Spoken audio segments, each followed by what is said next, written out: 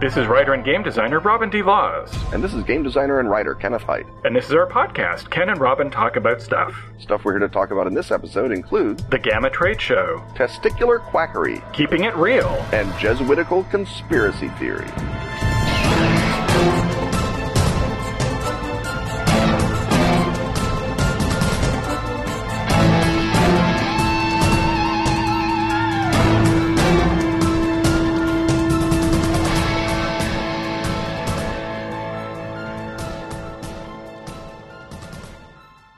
We average 9 new titles a day.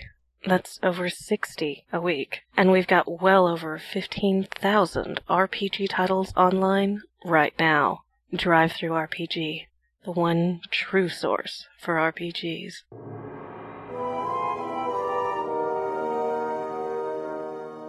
The dull, frazzled, jet-lagged, slack-jawed look on our faces and the tapping of laptop keys as we frantically and thwartedly attempt to log onto the airport Wi-Fi suggests that once again we are issuing another travel advisory. And for this week's show, Ken is back from the Gamma Trade Show, or GTS, it is known among the condescentii and effendi.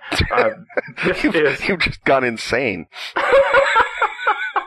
Well, this is all part of my pre-show ritual now, an attempt to have preambles, because I noticed that the uhs come most frequently in the opening bits when we're trying to get into things. So anyway, speaking of insanity, this show takes us to Vegas, and unlike most game conventions, as the trade show moniker suggests, is closed to the public and is for industry only, and is where one finds the new hotness. So Ken, what new hotness didst thou find? At the Gamma Trade Show, I found not a tremendous amount of new hotness on the floor. The cycle is just a little too short in game development to produce super new hotness right out of the box there. There are people who had all manner of interesting things that they were going to have at Gen Con, which is one of the reasons I go there, is I write the new hotness column for the Gen Con attendees booklet, and it describes all the new wonderful things that are going to be out.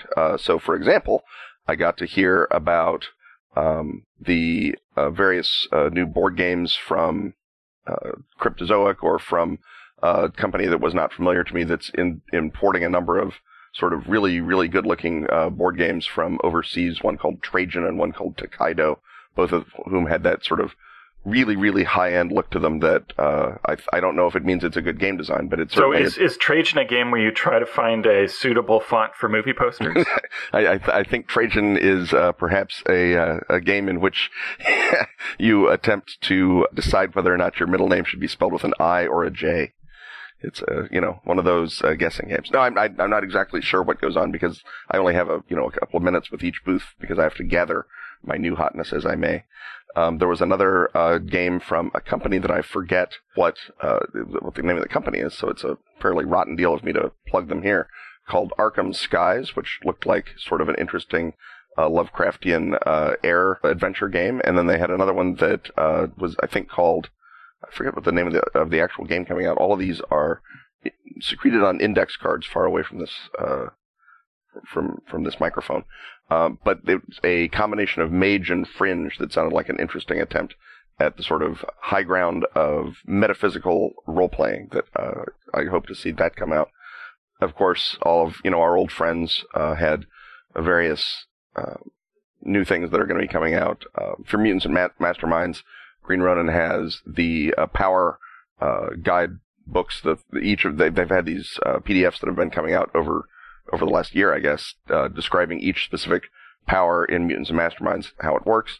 They're going to assemble all those into a book that will be available. The other problem, of course, is that a lot of the companies, they have things that they think will be available, and then one or another roadblock gets thrown up in their way, and the thing is not going to be out at Gen Con. Do you mean that unexpected things happen in publishing, Ken? They do, and for some reason, more often than not in role-playing publishing and gaming publishing. So things that get put into the new hotness column do not always appear at the show. And so that has happened a number of times with various Song of Ice and Fire things from Green Ronin. So I think that that's why their new hotness this time was something that they entirely controlled. Do you mean to say that Games of Thrones things are sometimes delayed?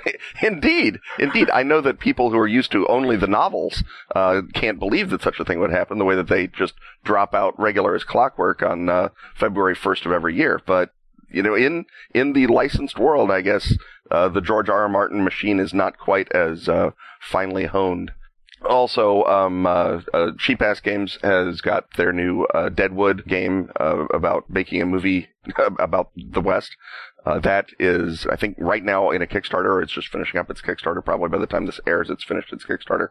So that will be the new thing from Cheap Ass.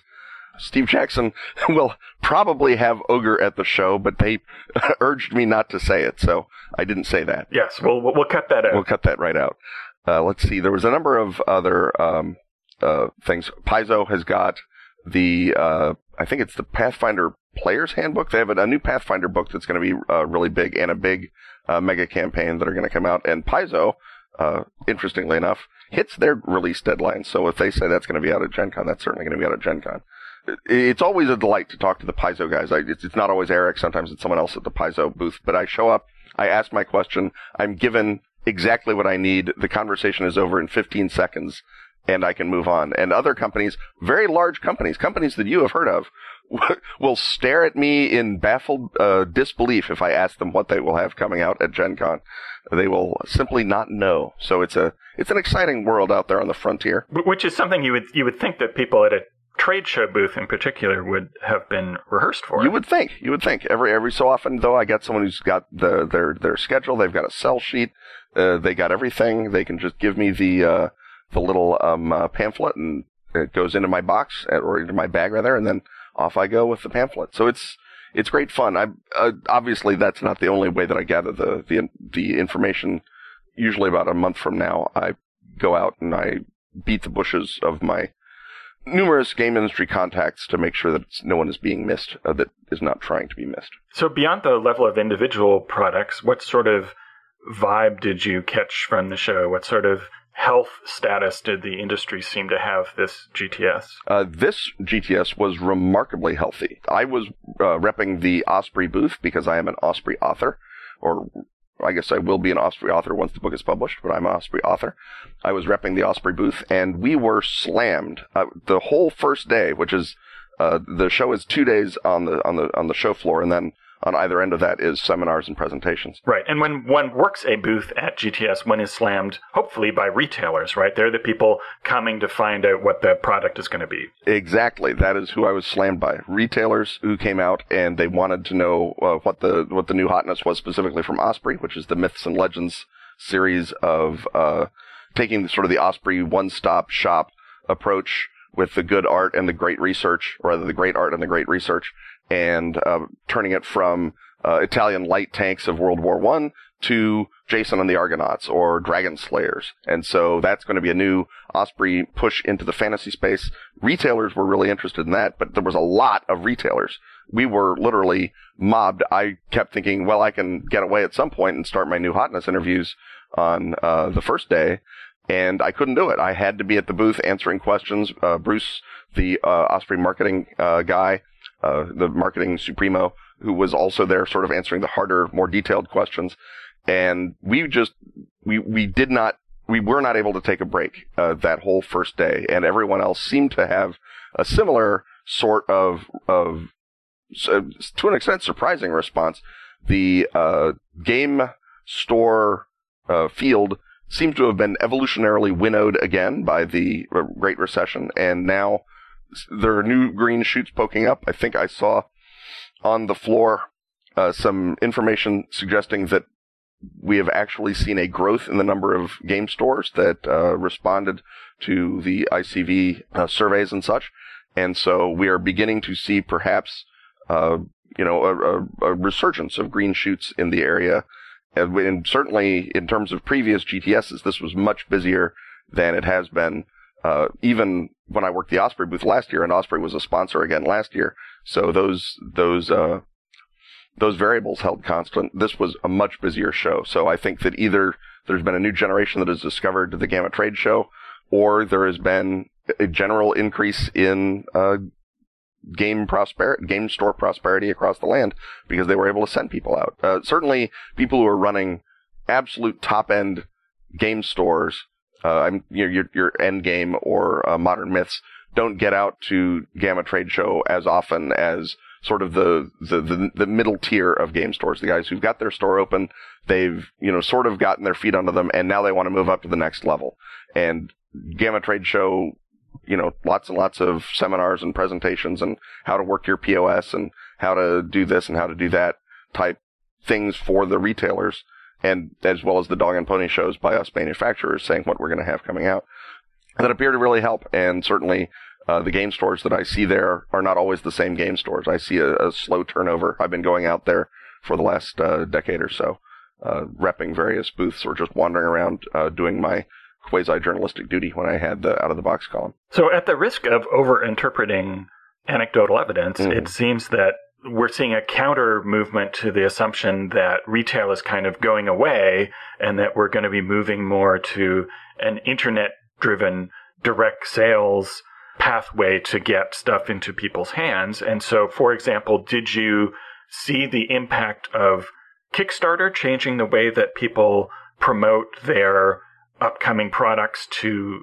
retailers? Did you hear a lot, well, this is going to be the Kickstarter and then you can have it? Or was there much talk of crowdfunding at all? There was a lot of talk of Kickstarter, as there are wherever three game professionals are together. The interesting thing here was that there were booths and representatives of various companies that provide various degrees of Kickstarter fulfillment. So if you finished your Kickstarter and now you have to ship 8,000 books, rather than do it yourself, you can hire one of these guys to do it, and they will take the single drop shipment, and then they will deal with it. And I think there were 2 or 3 companies that had one or another degree of Kickstarter fulfillment. One of them went all the way up to being a sort of full-on game studio. They have an art director, they have production people, print buyers, and so they will, if you've drastically overestimated the amount of support you had, or that you drastically underestimated, more likely, your costs, if they really believe in the game, they'll come in and basically publish it for you, and then obviously you get a much smaller piece of the resulting net than you would have if they just acted as your fulfillment guy. But they really seemed like they were on the ball. They have warehouses and all kinds of activity going on. And then there was other companies that I didn't spend quite as long talking to because they weren't strategically located next to the Cheap Ass booth, but they had a similar degree of sort of, we're taking the Kickstarter availability and we're now trying to extend the reach for the individual publisher who doesn't necessarily want to go deal with 4,500 people who need boxes and keychains and frip-a-frap and whatever else. And of course, the problem being that if you don't estimate your shipment cost for all those keychains and frip-a-frap, you wind up losing a substantial amount of money even on a very successful-looking Kickstarter. Right, and I've sort of long figured that the people who are really going to make money on crowdfunding, assuming that crowdfunding remains a thing, are the third-party people who come in and provide services, as you suggest, for people doing Kickstarters. Because, just as the people who, make a lot of money on role-playing are the dice manufacturers because they serve everybody, somebody who inserts themselves into this process and delivers something that is worth having is really going to, have a business model that works. Yeah, and as we saw with the previous expansion of independent game fulfillment guys, the real question is, how sound is their underlying business model? Because if they're coming in and saying, we can do it for 15% of cost, and it actually costs them 16% of cost, it's only 2 or 3 cycles before they go out of business, leaving a bunch of people stranded. And obviously the guys I talked to all seem to have their act together in a very professional way, but I didn't, examine their books. I just talked to them at a trade show. So that would be the sort of thing to keep an eye on, because we've seen the same rise and fall of the fulfillment business in the independent game side. And I'm hoping that people have looked at that and learned and have at least done their own math well enough to know that they can't charge below a certain amount regardless of what the market wants. Right, and by definition, whether you trust someone to do fulfillment or not depends on how efficiently they execute that, because that's all a third-party fulfiller is offering. And we saw in the indie space, people, in one instance were really left holding the bag because the person they were relying on, wasn't able to deliver. They achieved a critical mass or whatever it was. And so a lot of people were left stuck. And so hopefully everyone will choose, who does choose to fulfill, will choose to fulfill through people who are able to do it. Because if not, that's another new big thing that can go wrong, that you might, want to list on your risks and challenges section of your Kickstarter, is that, you're entrusting a lot of the deliverables to a third party, and the question is, are they going to be able to do it or not? But again, I emphasize that the people I talked to at GTS, they all had plenty of Kickstarters that they'd done this under their belt already. So if their math is faulty, it is not immediately faulty, and I don't have any reason to assume that someone can't do math merely because they're in the game industry. That's not an a priori truth. It's just something that turns out to happen occasionally. And so, was there any interesting yet broadcastable scuttlebutt you collected along the way? I picked up a fair amount of scuttlebutt, but I'm not sure how much of it is broadcastable. I did hear that all the numbers that you think of when you think of Munchkin are still too small. That Steve Jackson is still remarkably successful on that card game and that experience.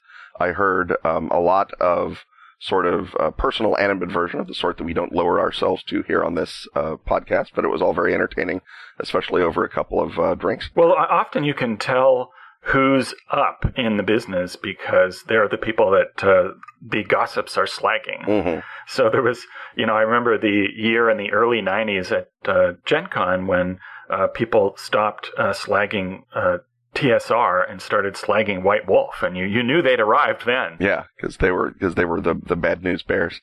There was there was not an awful lot. In the past there has been greater or lesser degrees of sort of industry conversation that happened around Gamma. I think this Gamma, it was so busy that people were surprised that they didn't have time to engage in so much hanging around the bar, idly gossiping.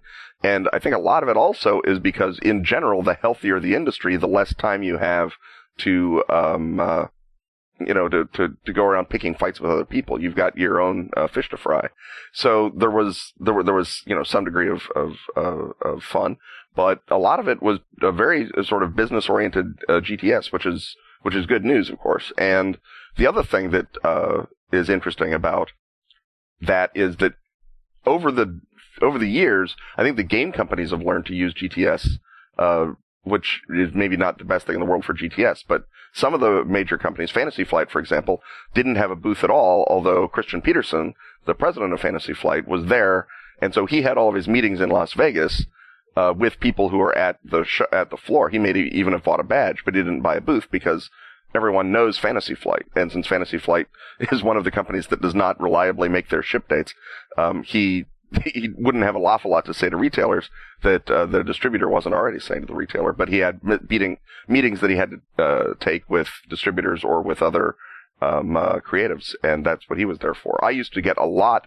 of creative meetings in at GTS, and to a lesser extent, that has dropped off in the last few years, primarily because a lot of companies don't send their creative hires down to GTS anymore. They send their marketing guy or their sales guy or whatever, or they're repped through larger companies like PSI that came down and they repped a bunch of companies. The other thing that made GTS sort of sui generis this year, and I suspect is going to be an ongoing problem, is that it was the same week as PAX East.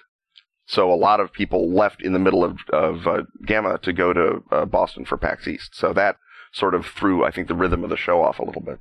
And so one final question. Do you know how much money our colleagues lost at poker to James Ernest?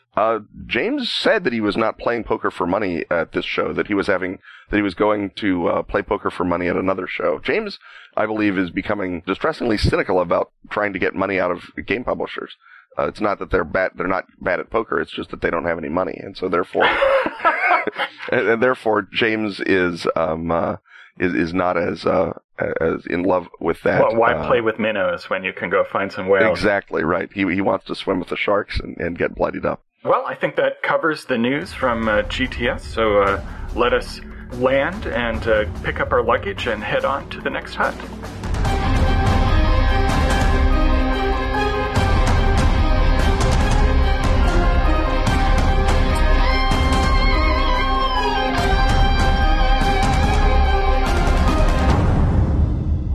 As we look around the comforting confines of the History Hut, its serried rows of leather-bound books, its documents filed in ordered ranks, the maps on the wall, we can only notice that an awful lot of these maps, documents, and books are weirdly stained with monkey glands.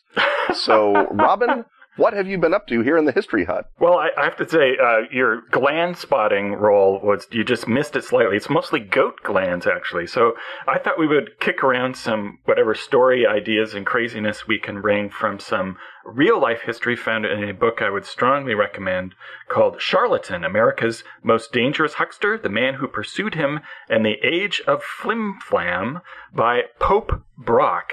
And Brock has this great talent for spotting the perfect little historical detail. He tells a great yarn, and he found an obscure little corner of early 20th century Americana to explore, specifically the epic battle between the millionaire quack doctor and empire builder Dr. John R. Brinkley. Doctor is an ironic quote in this instance, and the officer of the American Medical Association, Morris Fishbein, who pursued him and after many decades of struggle finally got him put out of business. And in something that will surprise you today, because today we in no way find our spam filters full of Viagra spam, Brinkley made his fortune restoring the virility of often farmers, but a large swath of the eager male American public who wanted their potency restored, and he did that by installing goat glands, i.e. goat testicles, in the glands, i.e. testicles of his patients. And he was a complete quack. He was not a real doctor. That this was just, he started out selling quack medicines and had a experience as a con man before he lucked into this mode of business. And for years, he was opening up people and shoving in things that didn't need to be there, and wound up killing a lot of patients that way or maiming them. He also established a radio empire and was a radio pioneer, and through that was incredibly influential. For example, he set up the first border blaster station in Mexico, and because he played a lot of country music on his station, which was a big infomercial for his pharmaceuticals and his treatments, he wound up basically spreading country music through America and was sort of accidentally a huge facilitator of that genre of music. He also killed a lot of people on the radio by having this sort of write-in service, this sort of call-in show or write-in show, where he would diagnose your ailments over the air and tell you which of his various high markup medicines you were to go and buy from your local pharmacy. And of course, this is not advisable even when you are talking to a doctor. So he's the spiritual father of both Dr. Phil and Sanjay Gupta. Right. But way worse, right? Certainly worse on the percentages. I don't know about the absolute numbers. Yeah, no matter in what low level of esteem one holds Dr. Phil, and my level of esteem for him is pretty low, this guy's a whole nother level of, actively killing people. And finally, he wound up in a big licensing hearing where he had to admit that he really wasn't even doing what he said he was doing in the medical procedure, let alone that he had any basis whatsoever for the fact that installing goat testicles in somebody would increase their virility. And so finally, after years and years, he was brought down. But in the process, he managed to build a gigantic empire. He even ran for the governor in the state of, what was it? Kansas. Kansas. The great state of Kansas. And pioneered a lot of campaigning methods. He was the first person to move from stop to stop in an airplane, and he used a lot of sort of populist political frou-frou that was adapted by other people, and in a way was also a pioneer of modern campaigning, and of course is sort of largely forgotten today, although of course medical quackery has not gone away.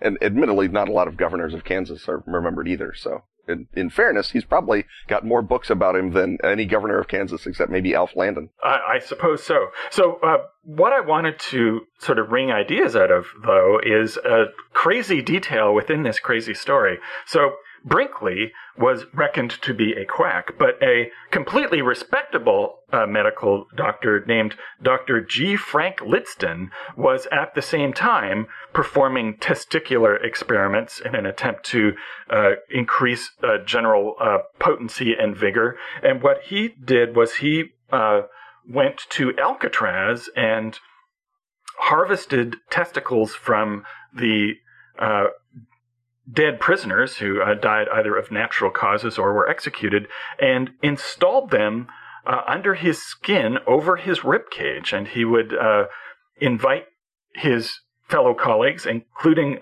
Morris Fishbein, to feel his ribs and feel these implants. And at one point, he even got a third testicle installed in his own scrotum.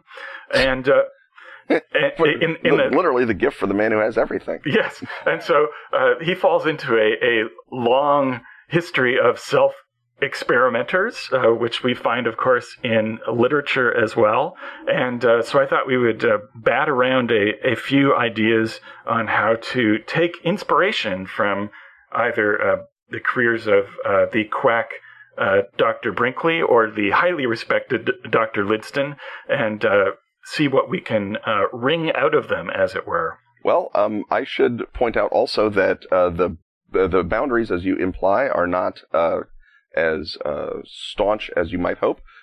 Both of these sort of fathers of endocrinology engaged in various bizarre surgical practices intended to restore virility. Eugen Steinach, the guy who sort of discovered testosterone, also was very fond of the half vasectomy as a method of restoring virility, doing it to, among other people, Sigmund Freud and William Butler Yeats. And the father of endocrinology, a fellow named Brown Séquard, he was a doctor born in Mauritius to an American sea captain and a French woman, practiced all over. He was sort of the guy who got endocrinology going as a science. Also was a firm believer in injecting testicular extract into himself to restore youth. And his testicular extract, or those just as good, were marketed all over the country under names like Spermine and Sequarine. And so you could buy them for a dime. You get a testicular extract injection for a dime. You get 25 for $2.50. They come with their own syringe and a handsome box.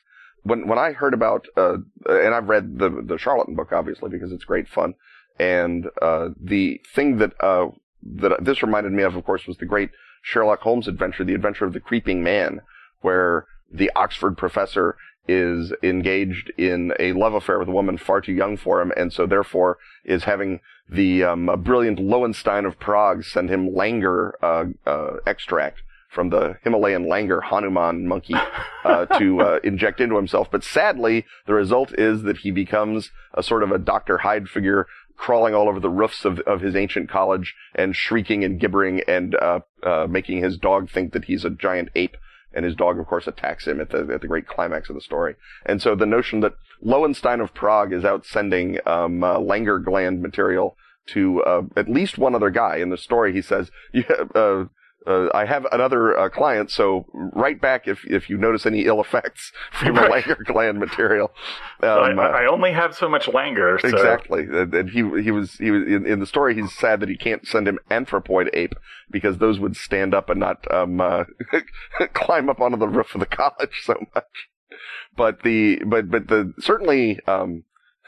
certainly testicles are in the air in the era of Dr. Brinkley's activity, and there's plenty of other sort of borderline characters. There's a Russian named Serge Voronov who goes around replacing people's testicles with monkey testicles, which is perhaps where I detected the spatter in the hut decor. There's a whole lot of things going on. Well, the advantage of goats is on a mass production basis. Yeah, if you're right. running a big empire, langurs are thin on the ground. Yes, Voronov was very worried that you'd run out of monkeys. Yes. Brinkley actually originally required you to bring your own goat. Well, that's After good. all, that proved impracticable, and he began supplying the goat, no doubt, with a hefty markup. Well, yeah, obviously he's got radio bills to pay. The thing that makes me happiest about Brinkley, besides of course the killing people, is the border blaster aspect of it. The way that because he's just one guy who owns a radio station and doesn't have any particular interest in driving musical experimentation, all kinds of things wind up on his radio stations. I mean, he's the first guy who played Hawaiian music in America, right?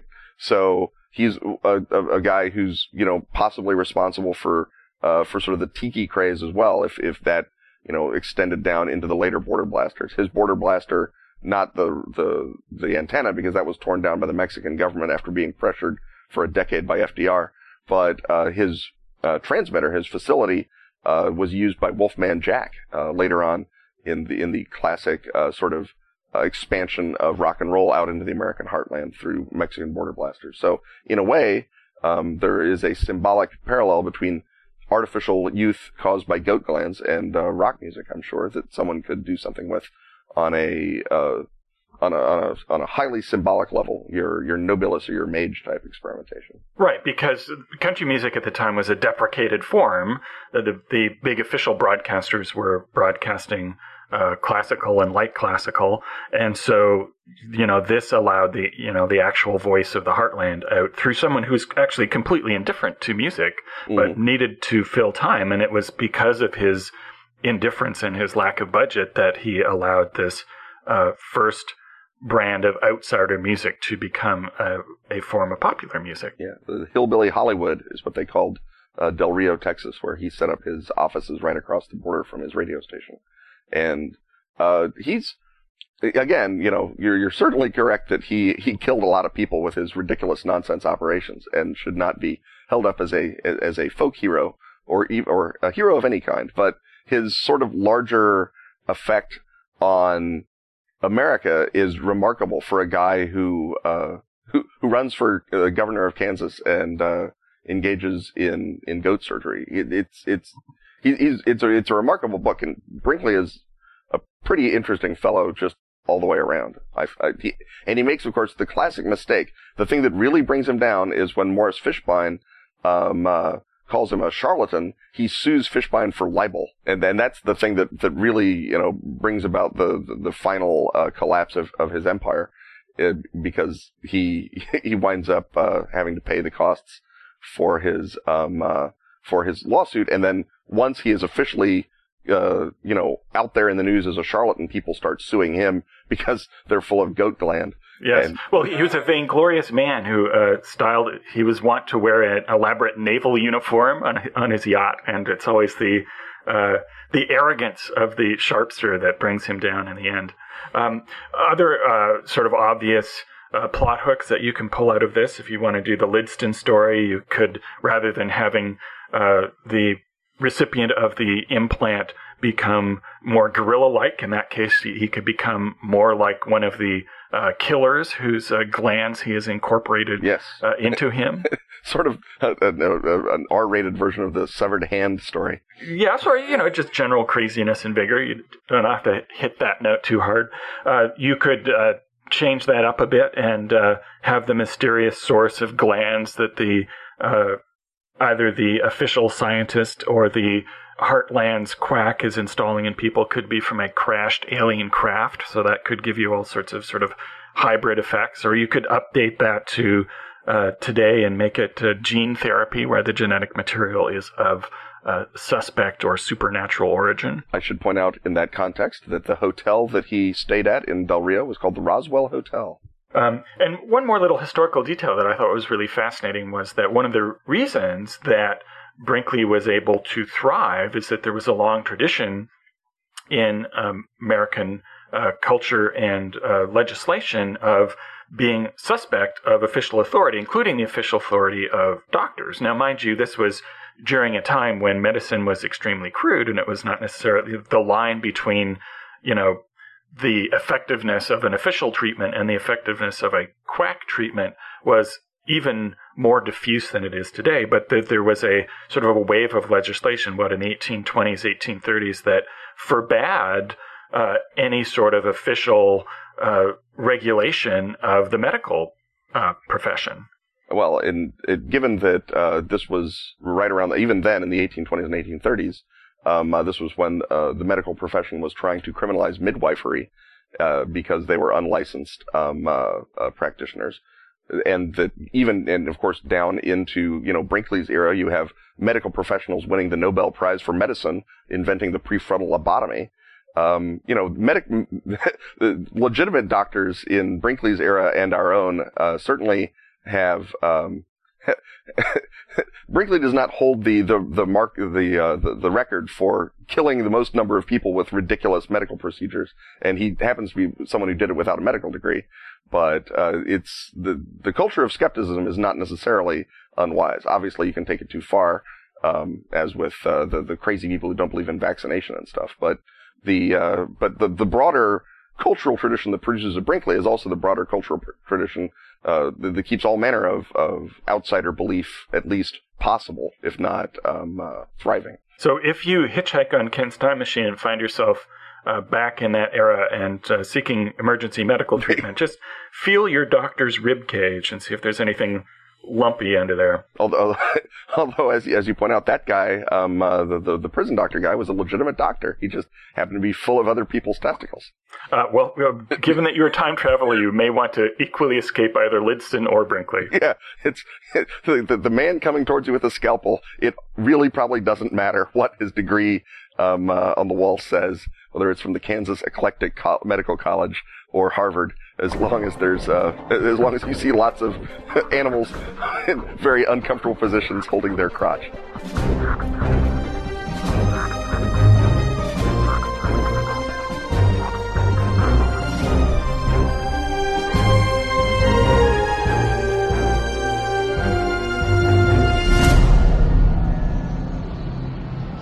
It's time once again to ask Ken and Robin. So let's ask Ken and Robin. D. Van Zant asks Ken and Robin, how do you run a compelling, exciting game in a real-world setting like Night's Black Agents without tripping player disbelief? D. Van Zant himself is occasionally tripped up by depictions of punks and hackers in the movies, and if you've ever watched a movie with a punk or a hacker, while having any familiarity with either subculture, you have noticed those sorts of problems yourself, I'll wager. Right, so they're sort of two separate issues that he's bringing up, one of which is how to make sure that what's going on in your game accords with reality, and the other is what reality level do you want your game to be at. So the example of punks, particularly in 80s movies, being roving bands of murderous psychopaths is a convenient, i.e. lazy, Hollywood and comic book trope in order to have a random menace for the main character to confront and to tell us something about the main character. Usually that the main character is a badass because he then disperses the punks. But if you've met a punk in real life, you know that trope of an easily recognizable thing that's part of our regular culture is completely unrelated to reality. The same with depictions of hackers and computer use in general in a whole lot of movies.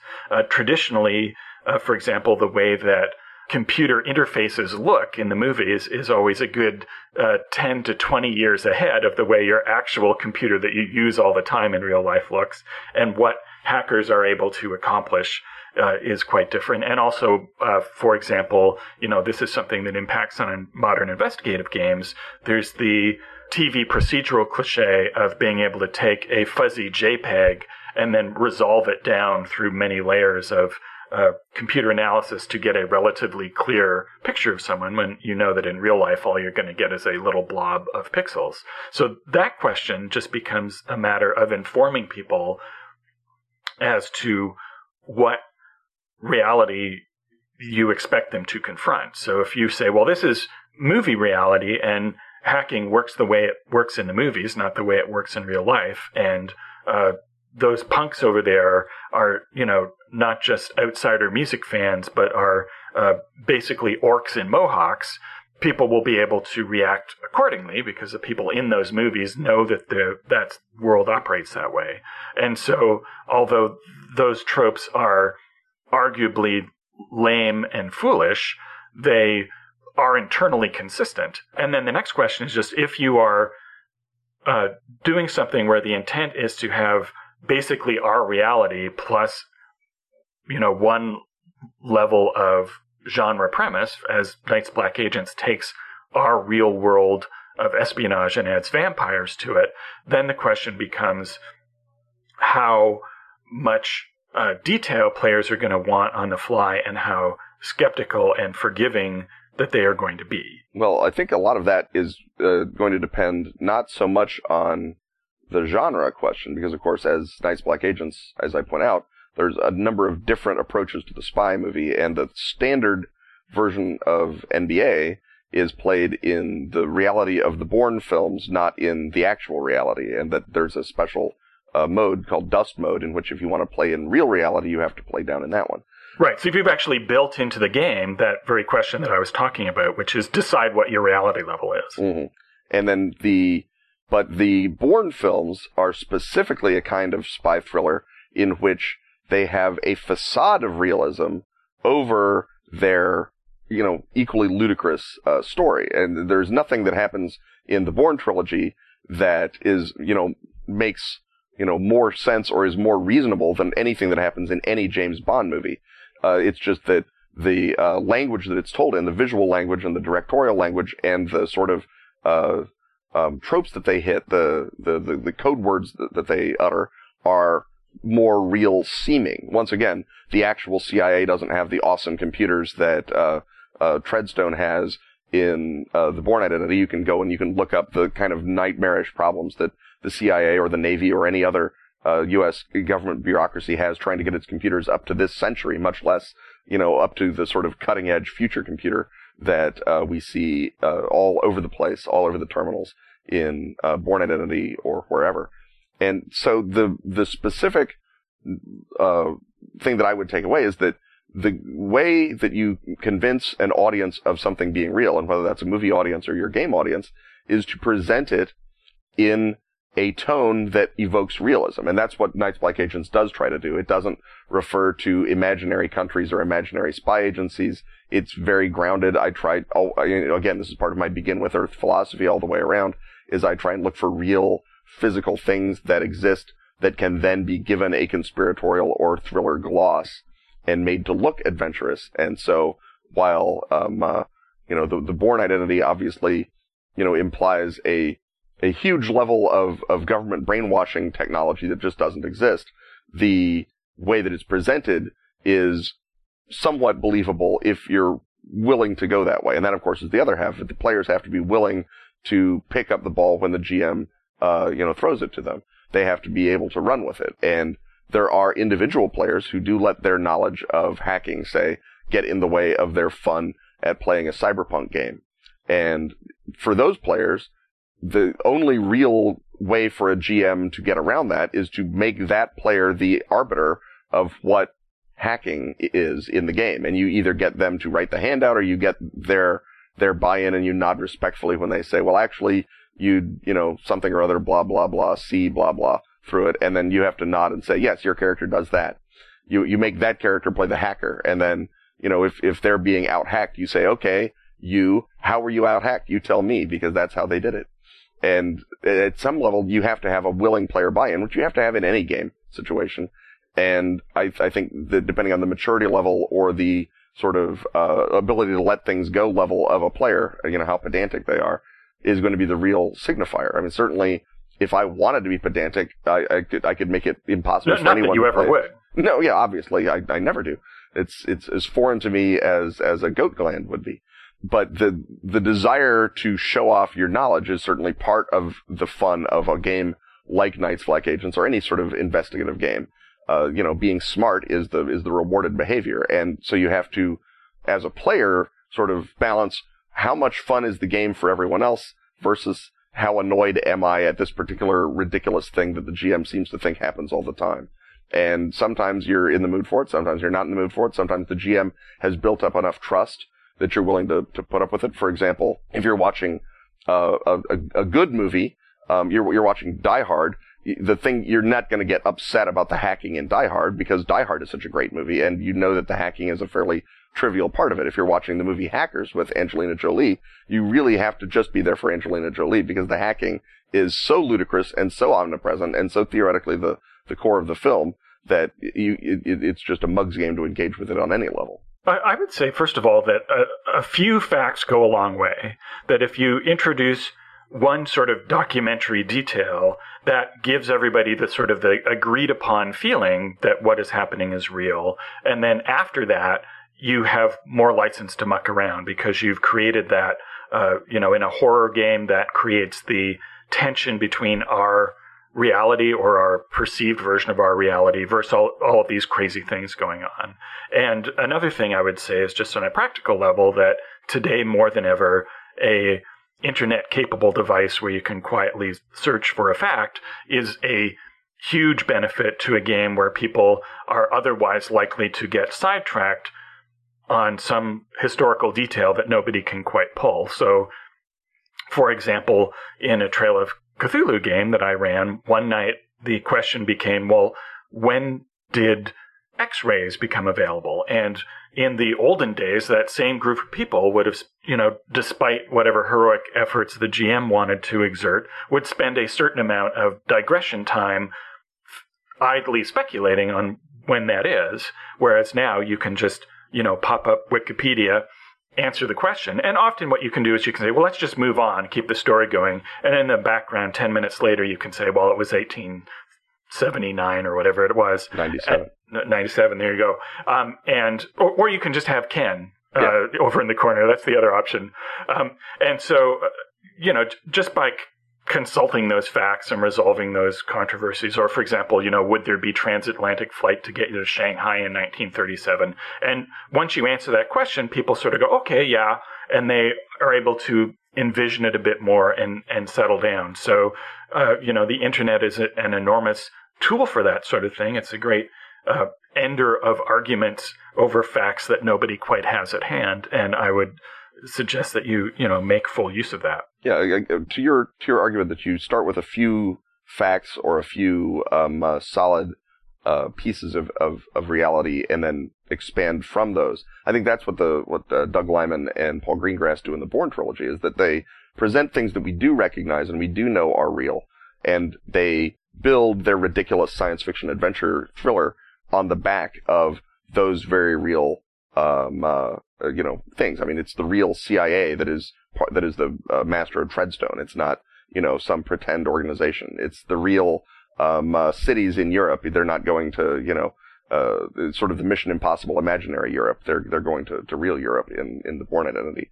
And they have the advantage as filmmakers that they can shoot things in a very verite or quasi-verite style that you as a game master have to emphasize with, evocations of the real felt experienced universe. And, you say, have Ken in the room. Certainly getting your bluff in early is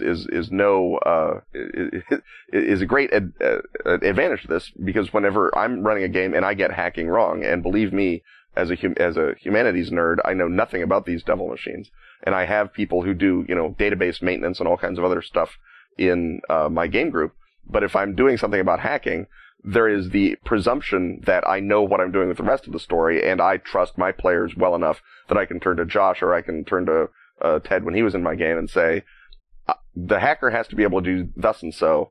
What's the way that he does it that you wouldn't notice? And we did that in the playtest for Night's Black Agents. Josh was playing a computer security professional, and so anytime that the conspiracy had to hack something, Josh would sort of co-GM that part briefly and explain it. And then once I knew enough about it, or if I, somehow picked up on a single actual fact about hacking, I could say it, and Josh would be so surprised and pleased that he would allow the next 9 ridiculous things to go unchallenged, because I'd paid obeisance. I'd shown the touchstone of one actual fact, showing that I'd done at least some of the reading, that I was not just simply lazily rolling through the game world. And I think that, again, that's true of most players, certainly of most players that you want to play with anyway, that if they are got a doctorate in Egyptology and you don't, and you're running the Mummy, you need to sort of have the first couple of things not visibly wrong, and then once they're playing along, you can either get them to provide the details you've missed,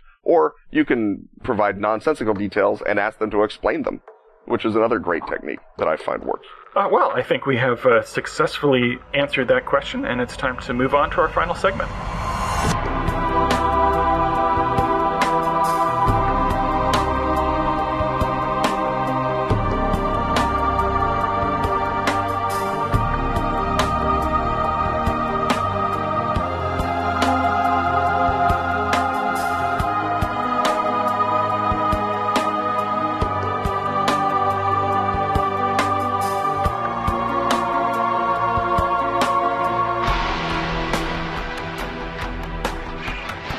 And that final segment takes us into the world of whispers and shadows and briefly glimpsed lights and paranoids tapping away as they are caught in the milky glow of their computer screens. In other words, we've entered the conspiracy corner, and I thought it would be topical to look at the Jesuits, as the Catholic Church has just elected its first Jesuit pope, but of course the history of the Jesuits goes back a long way, and for these days, if you're hanging out with the faculty of a religious college, and the especially cool guy you're talking to may well turn out to be the resident Jesuit.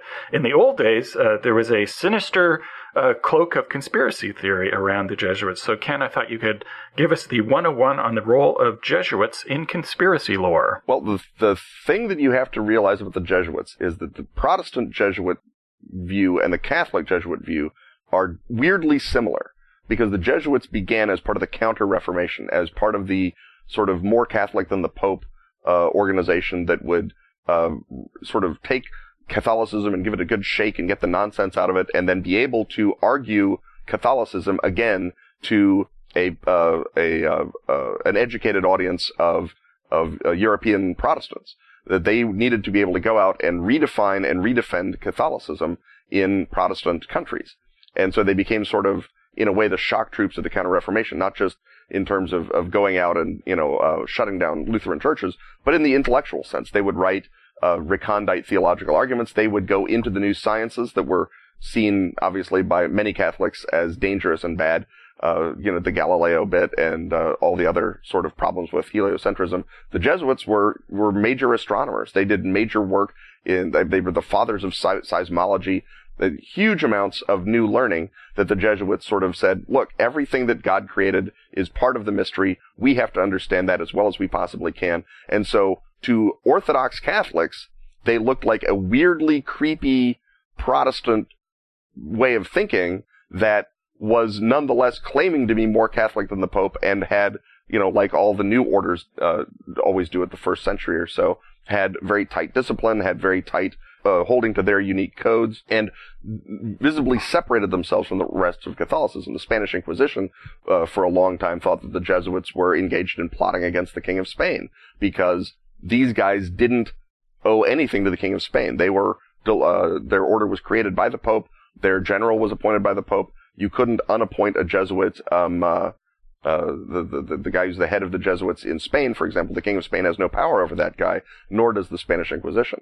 And so they saw these guys as a dangerous ideological threat in ways very similar to the way that, for example, a Protestant country saw the Jesuits as an ideological threat, because what they did is they looked at the Jesuit insistence on winning the argument, on logic, on what they called casuistry, which is making an argument from any angle, which is, of course, just the way you teach rhetoric and debate.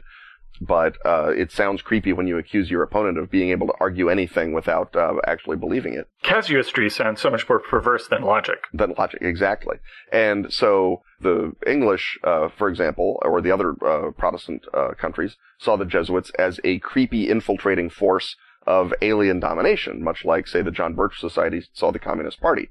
And the fact that the Communist Party was, in fact, a creepy alien force bent on global domination, as was the Jesuit order, doesn't mean that the way that they were viewed was not a conspiratorial way as opposed to a realistic way. Certainly there were underground Jesuits in Britain ministering to the British Catholic population and involved to one degree or another in various plots to bring a Catholic heir to the throne of England.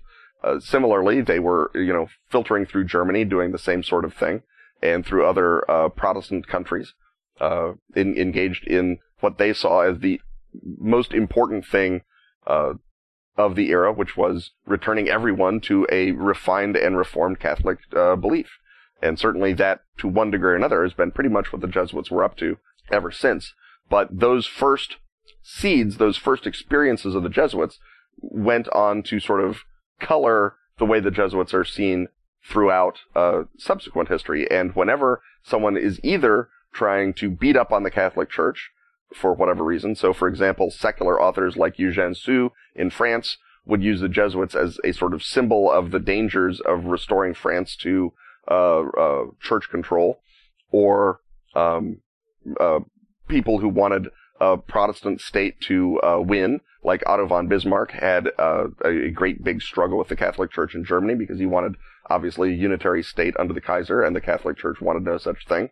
And so he was responsible for whipping up a lot of anti-Jesuit frenzy because these guys were the shadowy shock troops of the Catholic Church, engaged in all kinds of trouble. And a lot of it also turns out to have come from a guy who got kicked out of the Jesuits for being one degree or another of a bad Jesuit, who then wrote a document claiming that what the Jesuits were trying to do was, for example, become the confessors of rich people so that they would leave their money to the Jesuit order, or that they would use every means to entice young men to become Jesuits, including the old implication of sexual predation, which of course goes back to the celibate orders, to the Roman times, much less to our times.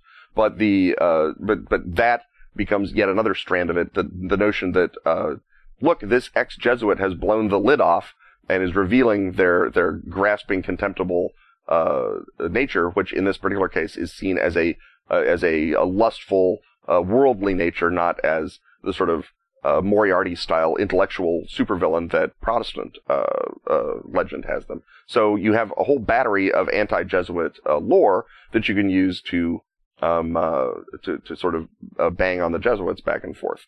And that, combined with the fact that they really were independent from the various national governments, and that they really were independent from the various national churches, meant that they got themselves thrown out of a lot of countries in Europe after a combination of that level of propaganda and their level of activity got, too hot. And so, for example, the Jesuits were finally disbanded by the Pope for a while in the 18th century because of that level of sort of anti-Jesuit feeling. When the new Pope was casting about for his name, the other cardinals suggested that he might call himself Clement the 15th as a historical nose-thumbing to Clement the 14th, who's the one who suppressed the Jesuit order, which is an example of cardinal humor. Yes. It's funny because it's true. But again, the amount of smacking people around in your papal name, I think, is fairly. It doesn't happen as much at the Pope level, regardless of what the Curia would like. Yes, maybe his screen name is different. Right. I think that may be the equivalent of the $1 trillion coin. That it's just something that they would like to see happen. But the whole Jesuit rep, because the Jesuits themselves emphasize their tight discipline, their devotion to rationality and to reason and to pure thought and planning ahead, and their devotion to a strong reformed vis-a-vis 16th century church. There was a matter of fact, some of the Jesuits were very involved in the liberation theology movement in the 70s because they saw that as a reform kindred to the Counter-Reformation reforms. Right. So it's a tradition of being intellectual, of being calculating, of being separate from other temporal authorities. So that is all really rich material for conspiracy theory. So to what extent did the conspiracy theories developed around the Jesuits then later got projected onto other groups or other conspiracy theories? Well, I think that some of the what we got from the Jesuit conspiracy theory winds up becoming the pattern into which, I mean, the parallels between the John Birch Society worrying about the communists and good Protestants in England worrying about the Jesuits. There's a lot of parallels, and to some extent, you can say, well, is it just an architectural parallel? They're worried about the same kind of ideological overseas enemy, or is it because when you are a conspiracy-minded fellow, you have read previous people inveighing against other conspiracies, and you use those patterns, or is it just the way that the human mind immediately, seizes on outsiders and others of a certain stripe? I don't know that the Jesuits, that anti-Jesuitism specifically sort of is the sort of thing that morphs into specifically the John Birch Society style thing, but I think that there's enough commonality that you can look at it. And I'm not familiar enough with, say, Spanish language conspiracy theory to know to what extent their anger at, say, the World Bank takes on the level of anger at the Jesuits, who are similar alien technocrats who couldn't be fired by the home government. Right, and certainly anti-Catholicism in general, of which anti-Jesuitism is the sort of poster boy, is, only recently stopped being a thing in North America. It's sort of retreated to weird little corners, and you might, I remember my wife as a kid found that one of the family Bibles had this exegesis in the end that explained the book of Revelations as being, while the seventh hills of Rome, that represents the Vatican, and, the Pope is the Antichrist. And it's not that by any means that her family was aware of this really or knew about it. It was just sort of an extra Bible that got picked up along the way. And then when you flip to the back, you go, whoa, what's going on here? But, obviously even, up until 1960, there was an issue. Can you have a Catholic president without him, taking secret orders from the Pope, presumably delivered in whispers from Jesuits on the White House lawn? Yeah, the anti-Catholicism in America is obviously very similar to anti-Catholicism in Britain and comes from much of the same place. The specific role of the Jesuits are usually seen as sort of the, like if Catholicism is the empire, the Jesuits are, Darth Vader. They're the really cool guys in black armor who are going to stomp around. And we have some of that on sort of the broad conspiratorial left, where they're worried about now Opus Dei.